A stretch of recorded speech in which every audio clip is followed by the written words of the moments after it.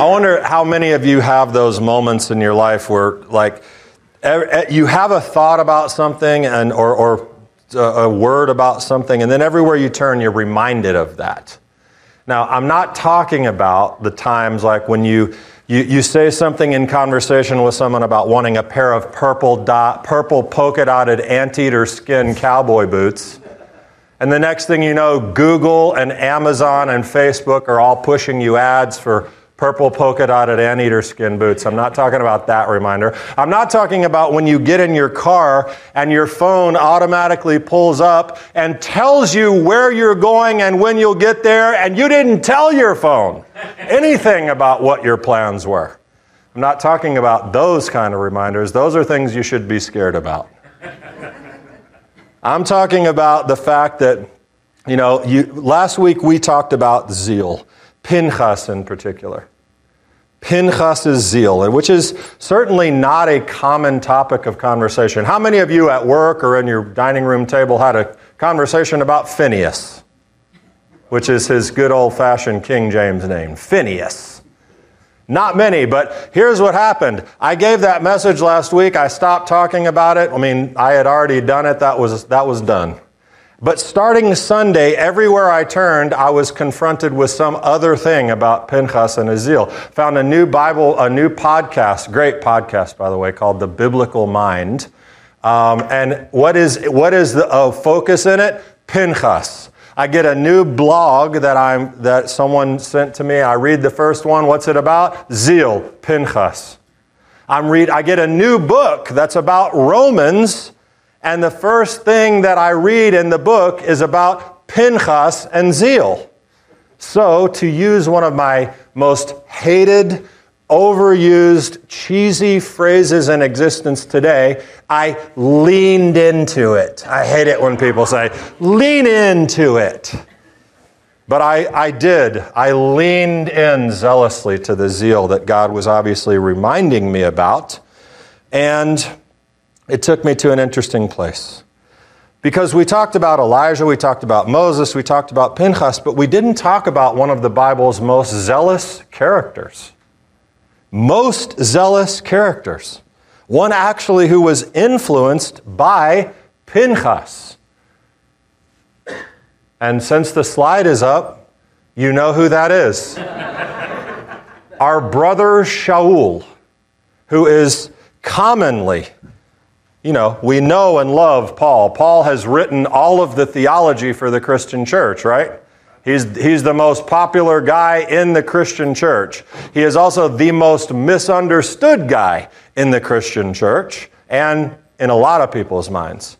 Even Peter said he was difficult to understand. But, you might not have seen it exactly, but today, because zeal is the theme of the week, I want to show you how Pinchas affected Paul, and ultimately, if you're a Gentile follower of Yeshua, how Pinchas and Paul affected you and their zeal. And we're going to tie all that together ultimately into this season that we're in. And what season are we in right now? It is called the 3 weeks. It is the long, hot, dry summer. It is the commemoration, the memory, the mourning, the somber, serious time and sad reflection of the destruction of the temples and the exile that is still actually occurring. What does that mean? Obviously, the Jewish people are still in exile. The temple has not been rebuilt. But for us as New Testament folks, you ever thought about the fact that you also are in exile? And part of it has to do with the destruction of the temple and the fact that when Yeshua came, his mission was not completed, partially by his choice, partially by God's plan, but nevertheless, we are not in the kingdom. The glory of God has not been revealed. So when we mourn the temples and people look for a reason why that matters, if you're a follower of Yeshua, if you're a disciple awaiting the kingdom, it matters to you just as much as to the most Orthodox Jewish person in the world who's mourning the destruction of the temple, who actually, just as a side note, are also mourning the fact that Messiah is not here, just like us. But that's the season that we're in. And so that brings the question, why was the temple destroyed? Okay, we'll get to zeal. Why was the temple destroyed? There are a lot of opinions, there are a lot of theories. But the sages of Israel provide us with one very compelling reason, and it is, if not the main thing, certainly one of the main things that Yeshua came battling against. It was a core component of Yeshua's message, this thing that the sages say destroyed the temple. And we read and hear his directive to correct this failure all throughout his teaching, all in his efforts in action in the New Testament. We see his action to change this thing that the sages say destroyed the temple. I'll tell it to you in Hebrew. Sinat chinam. Do you know what that means? Baseless hatred. Baseless hatred.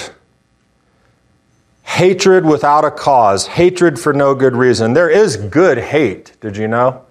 Hating sin, hating injustice, hating someone who would harm a child. I mean, there is this sense of justified hatred that we feel toward great evil. But baseless hatred is no good. Yoma 9b in the Talmud records this. The first temple was burned down because of idol worship, sexual immorality, and bloodshed. But by the time the second temple came around, Judaism was supposed to have had it together. We were pious. We had Torah. We had the temple functioning. We were living these sort of holy lives and pursuing all of these great things.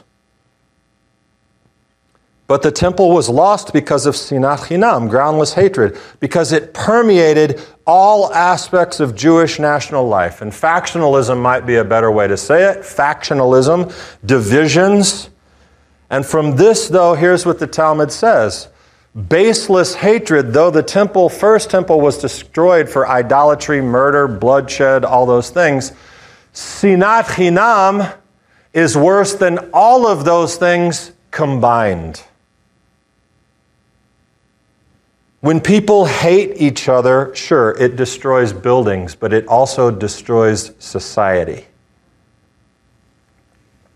But in an interesting way, what we'll see is that baseless hatred has some of its root in Pinchas and his zeal. Better phrased, the corruption of Pinchas's zeal ended up contributing to the destruction of the temple, the blocking of the kingdom, and Paul was affected. And we can learn from him about ourselves and what we need to do. Because Pinchas, you see, was quite the inspiration. What are the Maccabees famous for? What's their deal? Hanukkah. But what is Hanukkah?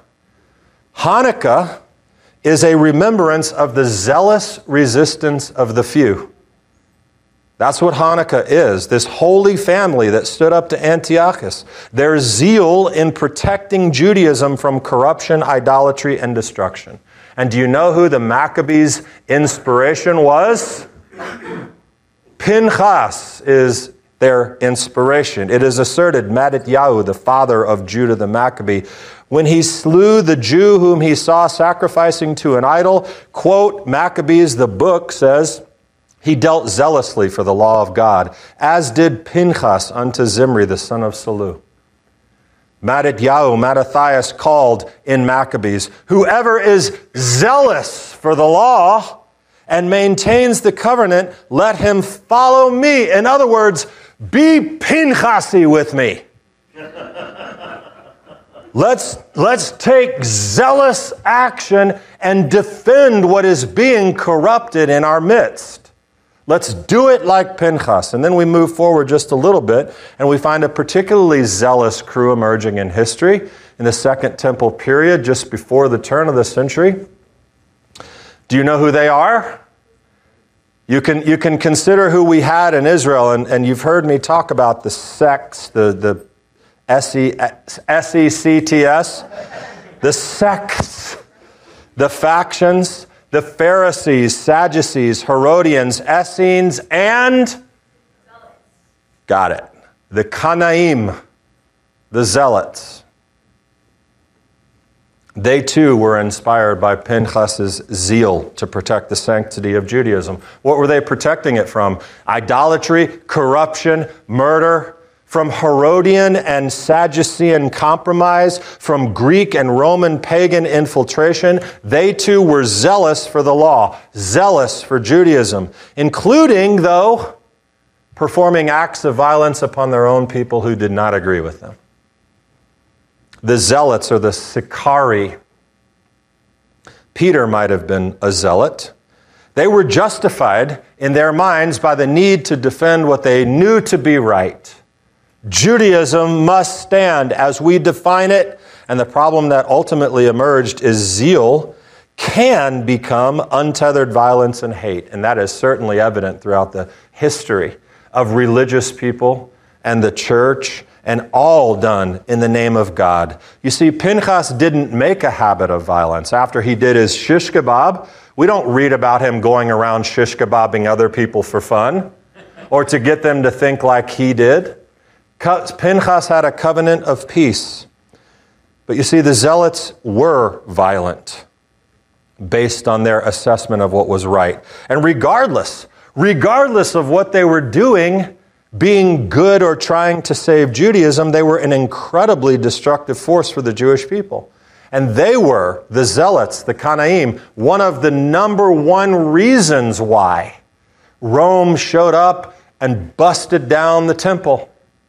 Because they were inciting. There were more Jewish people were killed inside the walls of Jerusalem than they were outside the walls by these guys and the factionalism and the baseless hatred.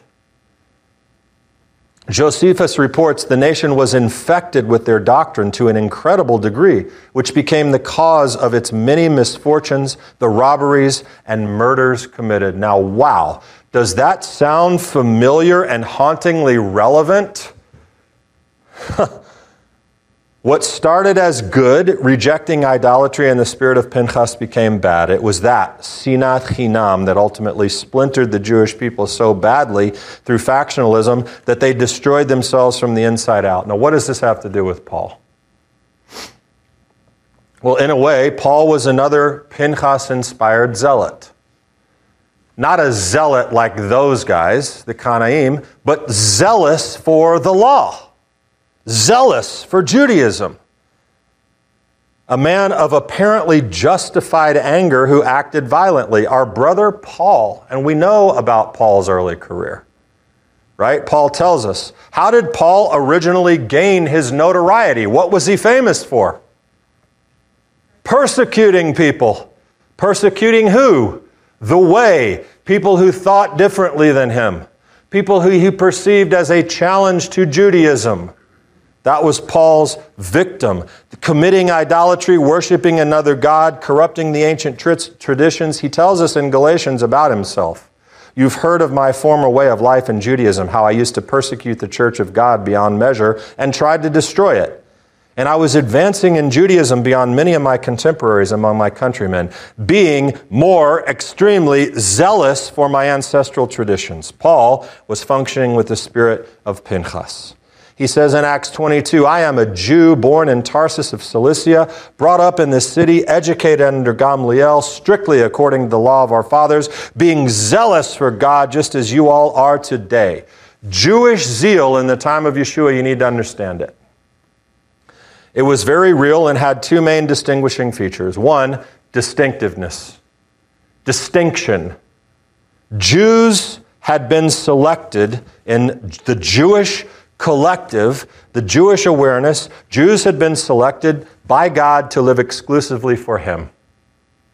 Covenant people. They would be distinguished from all other people. He had provided a constitution for the Jewish people. It was the Torah, circumcision, food laws, sacred space. Gentiles can only come this far. The temple is ours. This is God's place. You don't come here. These were just a few of the outward manifestations of this inward sense of election that Judaism had. God made Israel special, and the Torah helped to maintain that distinction.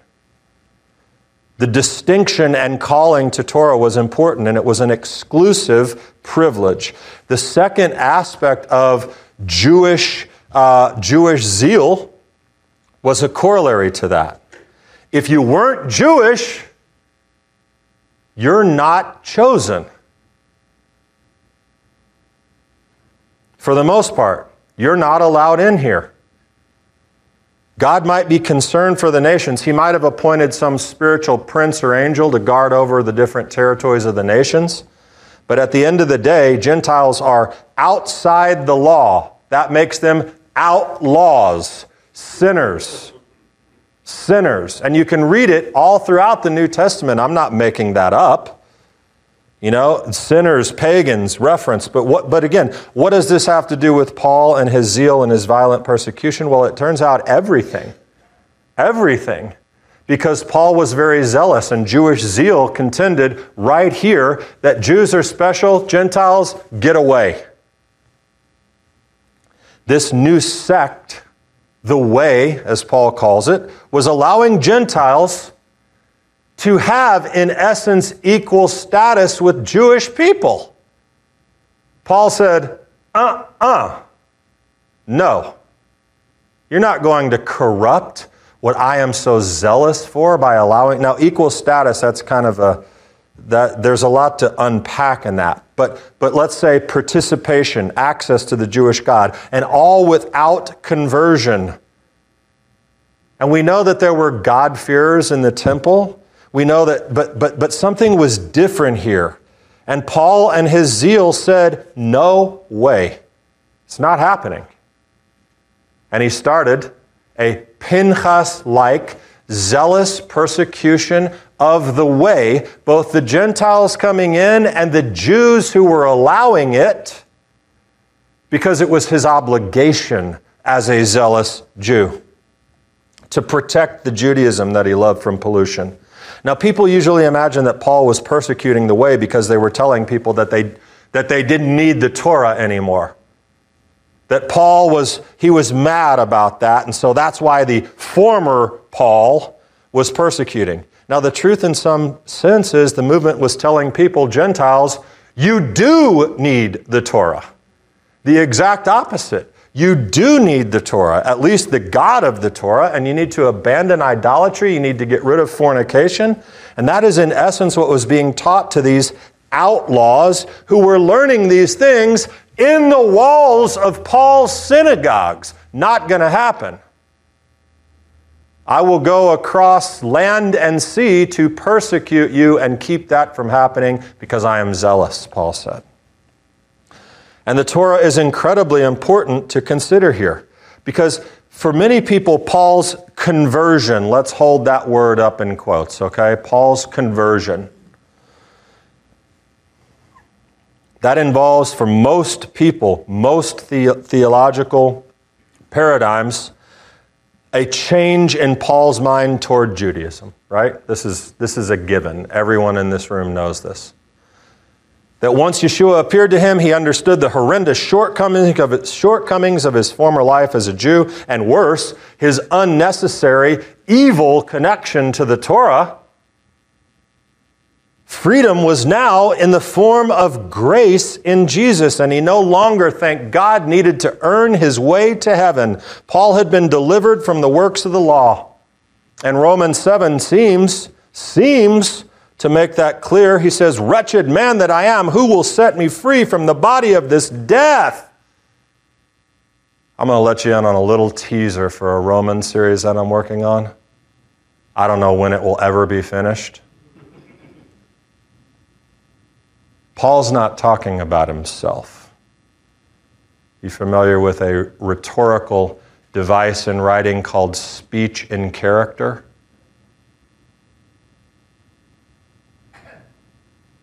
That is the furthest thing from what a Jewish person would think or feel about the Torah.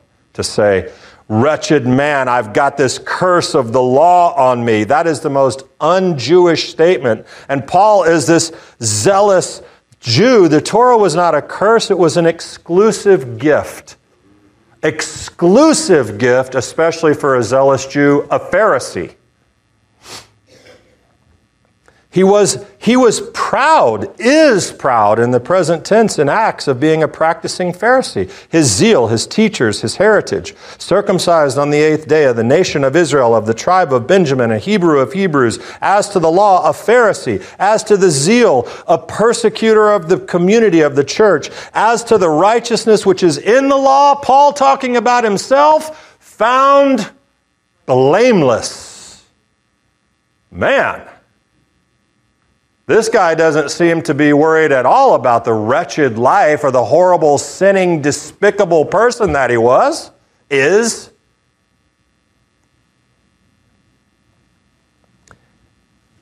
He has no indication in his writings of being consumed with guilt about sin or his failure to follow God's Torah. But the other assumption about Paul and his Judaism is that at his conversion, he realized something.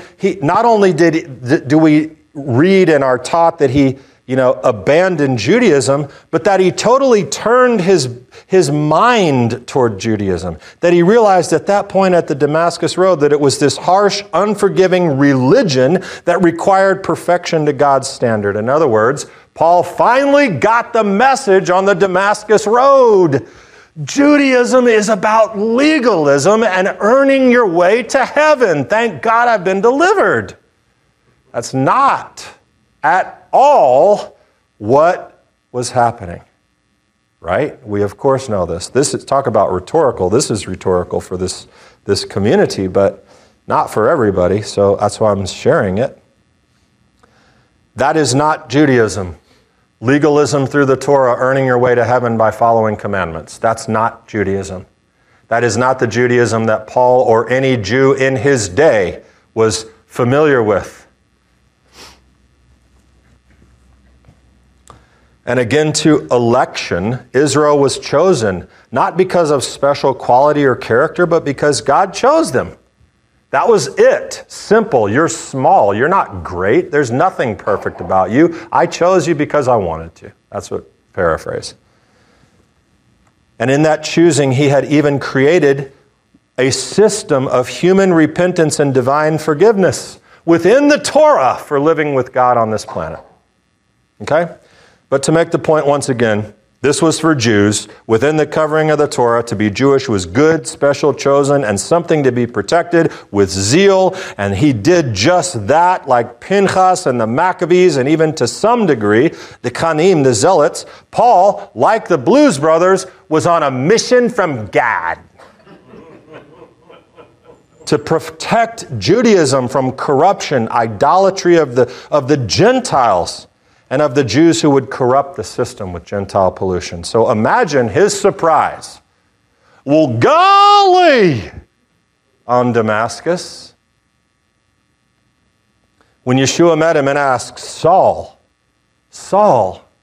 why are you persecuting me? And he said, who are you, Lord? And he said, I am Yeshua. I'm Jesus who you're persecuting. But get up and enter the city, and it will be told what you must do. This is an absolutely underemphasized, incorrectly emphasized moment. I want you to hear what Yeshua doesn't say. He says nothing about Paul's Judaism or his sinful life or abandoning Torah. He does not ask him to stop being Jewish, to renounce his heritage, hate his past. He is confronting directly Paul's misdirected zeal, his baseless hatred toward God's children. That's what the conversation is about. Paul, what are you doing, man? And Paul gets it. He has misdirected zeal, and a change is a-coming. From James D.G. Dunn, Paul tells us quite explicitly what he was saved from. Not from being Jewish, not from following Torah. Paul was not even concerned, if you can believe this, about burning in hell. He just wasn't concerned about that. That's not what he was saved from. It was being a persecutor of the followers of Jesus. When he recalls his earlier life in Judaism, the first thing that comes to mind for Paul is that he was a persecutor. For you have heard of my former way of life in Judaism, how I used to persecute the church of God beyond measure and tried to destroy it. 1 Corinthians 15, 8 and 9. For I am the least of the apostles, not fit to be called an apostle. Why? Because I persecuted the church of God. But he says, by the grace of God I am what I am, and his grace toward me did not prove in vain, but I labored even more than all of them. Yet not I, but the grace of God with me. Paul's a big fan of grace. And he got a whole heck of a lot of it to correct his misdirected zeal against harming the children of God. And he is very clear about what he was saved to. Saved from through grace, being a horrendous, overzealous, misdirected persecutor, murderer, hater of people. Saved to not Christianity in the classic definition. He was not converted from Judaism. He was, you ready for his conversion? Talk about Paul's conversion. You know what Paul converted to on the road to Damascus? The Gentiles. That's his conversion.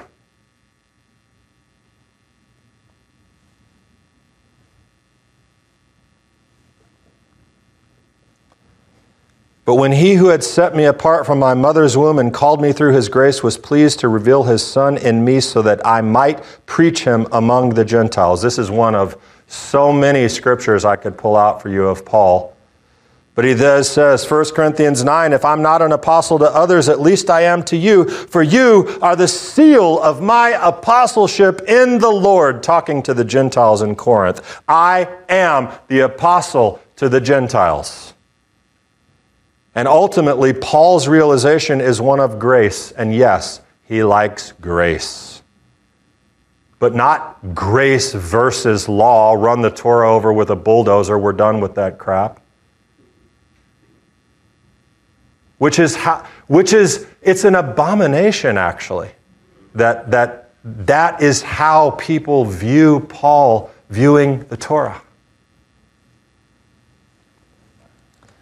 Grace. He received grace for his misdirected zeal and baseless hatred to a realization that God's zealous love is actually baseless love, not sinat chinam. The other word is ahavat sinam.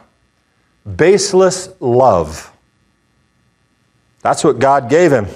And that he has missed the mark, and by God's grace and through Messiah Yeshua, he sees the error. He's given this chance to radically transform, to see that God's faithfulness has been promised through Abraham to the whole world, Genesis 12. And that God made this a reality, this baseless love, this faithfulness that God has demonstrated through Yeshua. He has made that available through the one who confronted him. And Paul realizes this can't be based on Jewish identity alone. It's not bloodline. It's not chosen status.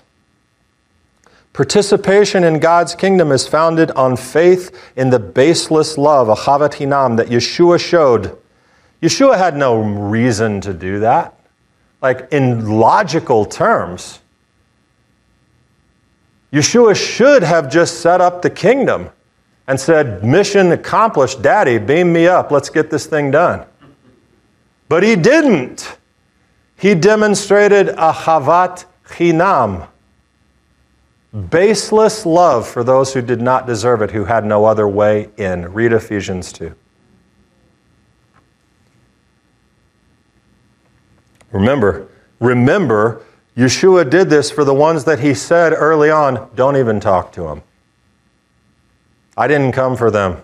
Woman, get away. Even the dogs deserve crumbs. And you see that evolution through Yeshua's ministry of seeing the centurion and the Syrophoenician woman, and you see all these things where he's saying, no, this has to be fixed.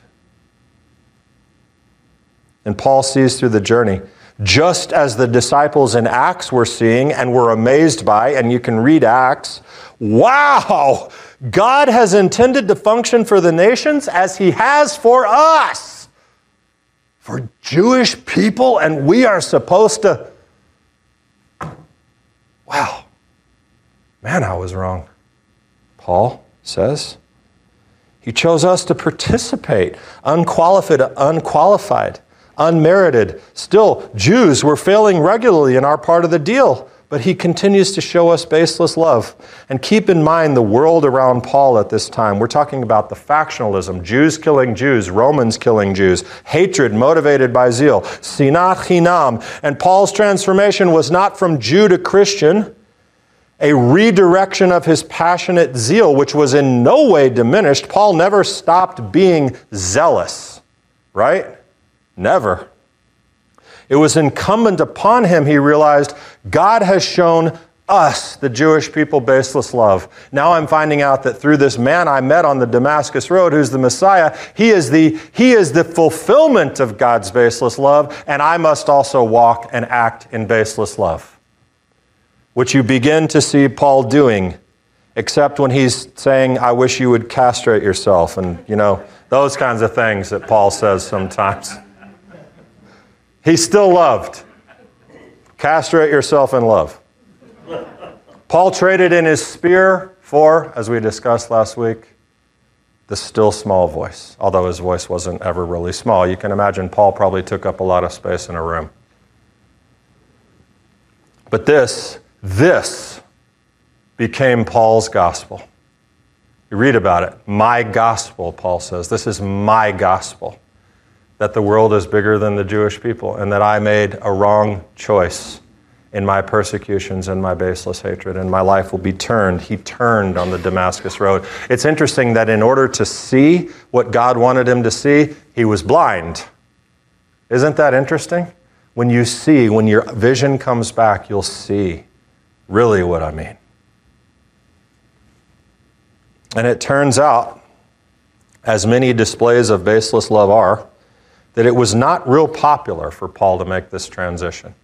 Yeshua did a lot of things operating in baseless love. He healed women with issues of blood. He healed people on the Sabbath. He helped a woman caught in adultery. And all of his answers were so beautiful. They were about preserving life, demonstrating love, not taking life, not hating. And as I concluded last week, I'll conclude this week. There is a lot of zeal, particularly through the ages in religion, and often demonstrated very, very poorly. And more, factionalism is going to destroy us. It is going to destroy the country that you live in and the world you live in. Now, I don't want you to do this thing and says, it's all good. Jesus is coming back. It's got to go in the toilet before it raises up. I know that. I understand the big eschatological plan. I know how it works.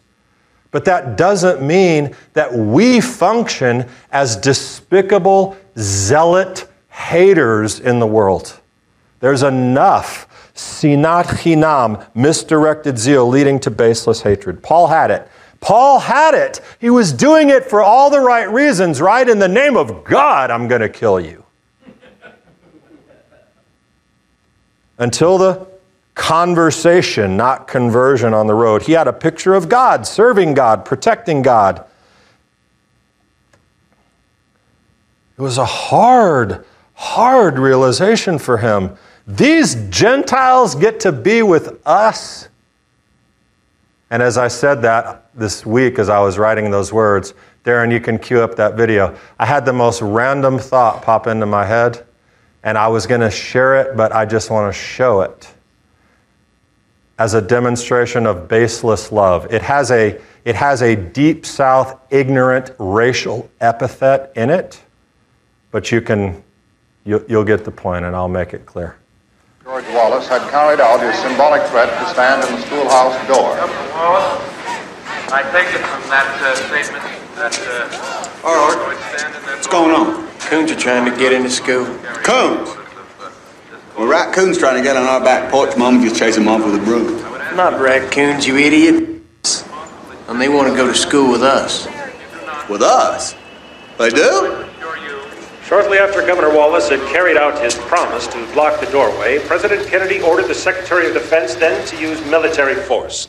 Here by videotape is the encounter by General Graham, commander of the National Guard, and Governor Wallace.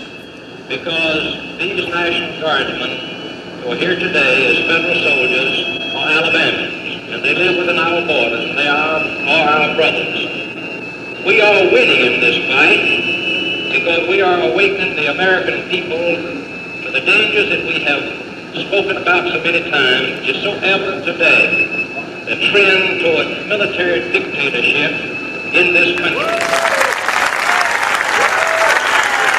And so at day's end, the University of Alabama in Tuscaloosa had been desegregated, and students Jimmy Hood and Vivian Malone had been signed up for summer classes. Ma'am, you dropped your book. Ma'am. Governor Wallace did what he promised to do. By being on the Tuscaloosa campus, he kept them off from gathering and prevented Wouldn't that go? Do you get the point? I'll help you see it.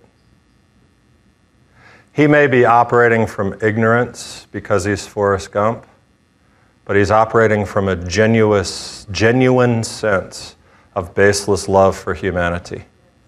He couldn't see that that girl was black, and he didn't care about, you felt all the zeal in the crowd. Governor Wallace, we're doing this for the right reasons, by God. We're not letting anyone in here who looks different than us, acts different than us. And Forrest Gump pulls a Paul and says, nah, it's not that way. She's in need. He shows up and doesn't give two about what anyone thinks. Like I said, Forrest Gump is a joke. It's operating in, that's the whole thing. He's operating in ignorance. We must operate in intention, in our baseless love toward one another. Our society is going to be destroyed. I understand that eventually, but let's not contribute to it now if we can help it. Practice, remember these bumper stickers back when I used to be a very angry person, and I would see this bumper sticker that said, practice random acts of kindness and senseless acts of beauty, and I would go, stupid. Who really does that? My gosh, we're supposed to. That's the shocking, terrible realization that bumper sticker was correct. Practice random acts of kindness and senseless acts of beauty. Paul was a zealot. He called Peter out. He parted ways with Barnabas, But at the end of the day, these are Paul's words. And he meant it for everyone. If I speak with the tongues of mankind and of angels but do not have love, I have become a noisy gong or clanging cymbal. He says a lot of other great things about love in 1 Corinthians 13. But now faith, hope, and love remain, these three, but the greatest of these is love. Paul understood love had been shown to him, Romans 5:8. But God demonstrates his own love toward us, in that while we were sinners, Messiah died for us. Paul was zealous, but he wasn't going to be one of those zealots, the ones who tear down, hurt, kill, destroy. I'm not playing that game, he said. I don't care where you're listening to me from. The seats in Macon, England, South Africa, Canada, Australia, things probably aren't great where you are. There are a lot of people that are growing further and further from God. There are a lot of enemies of God who seem hell-bent on the destruction of all that we hold dear. And as I say every time, I am not suggesting that in baseless acts of love, we kowtow to some hellacious evil ideology. That's not what I'm saying. We first do need to ask ourselves, though, if we have a lock on what is consistent with God. Last thing, I know I've talked a while, but I told you about that podcast. My goodness, I have been humbled. I have been sometimes too critical of the church and have had my own bit of Elijah syndrome.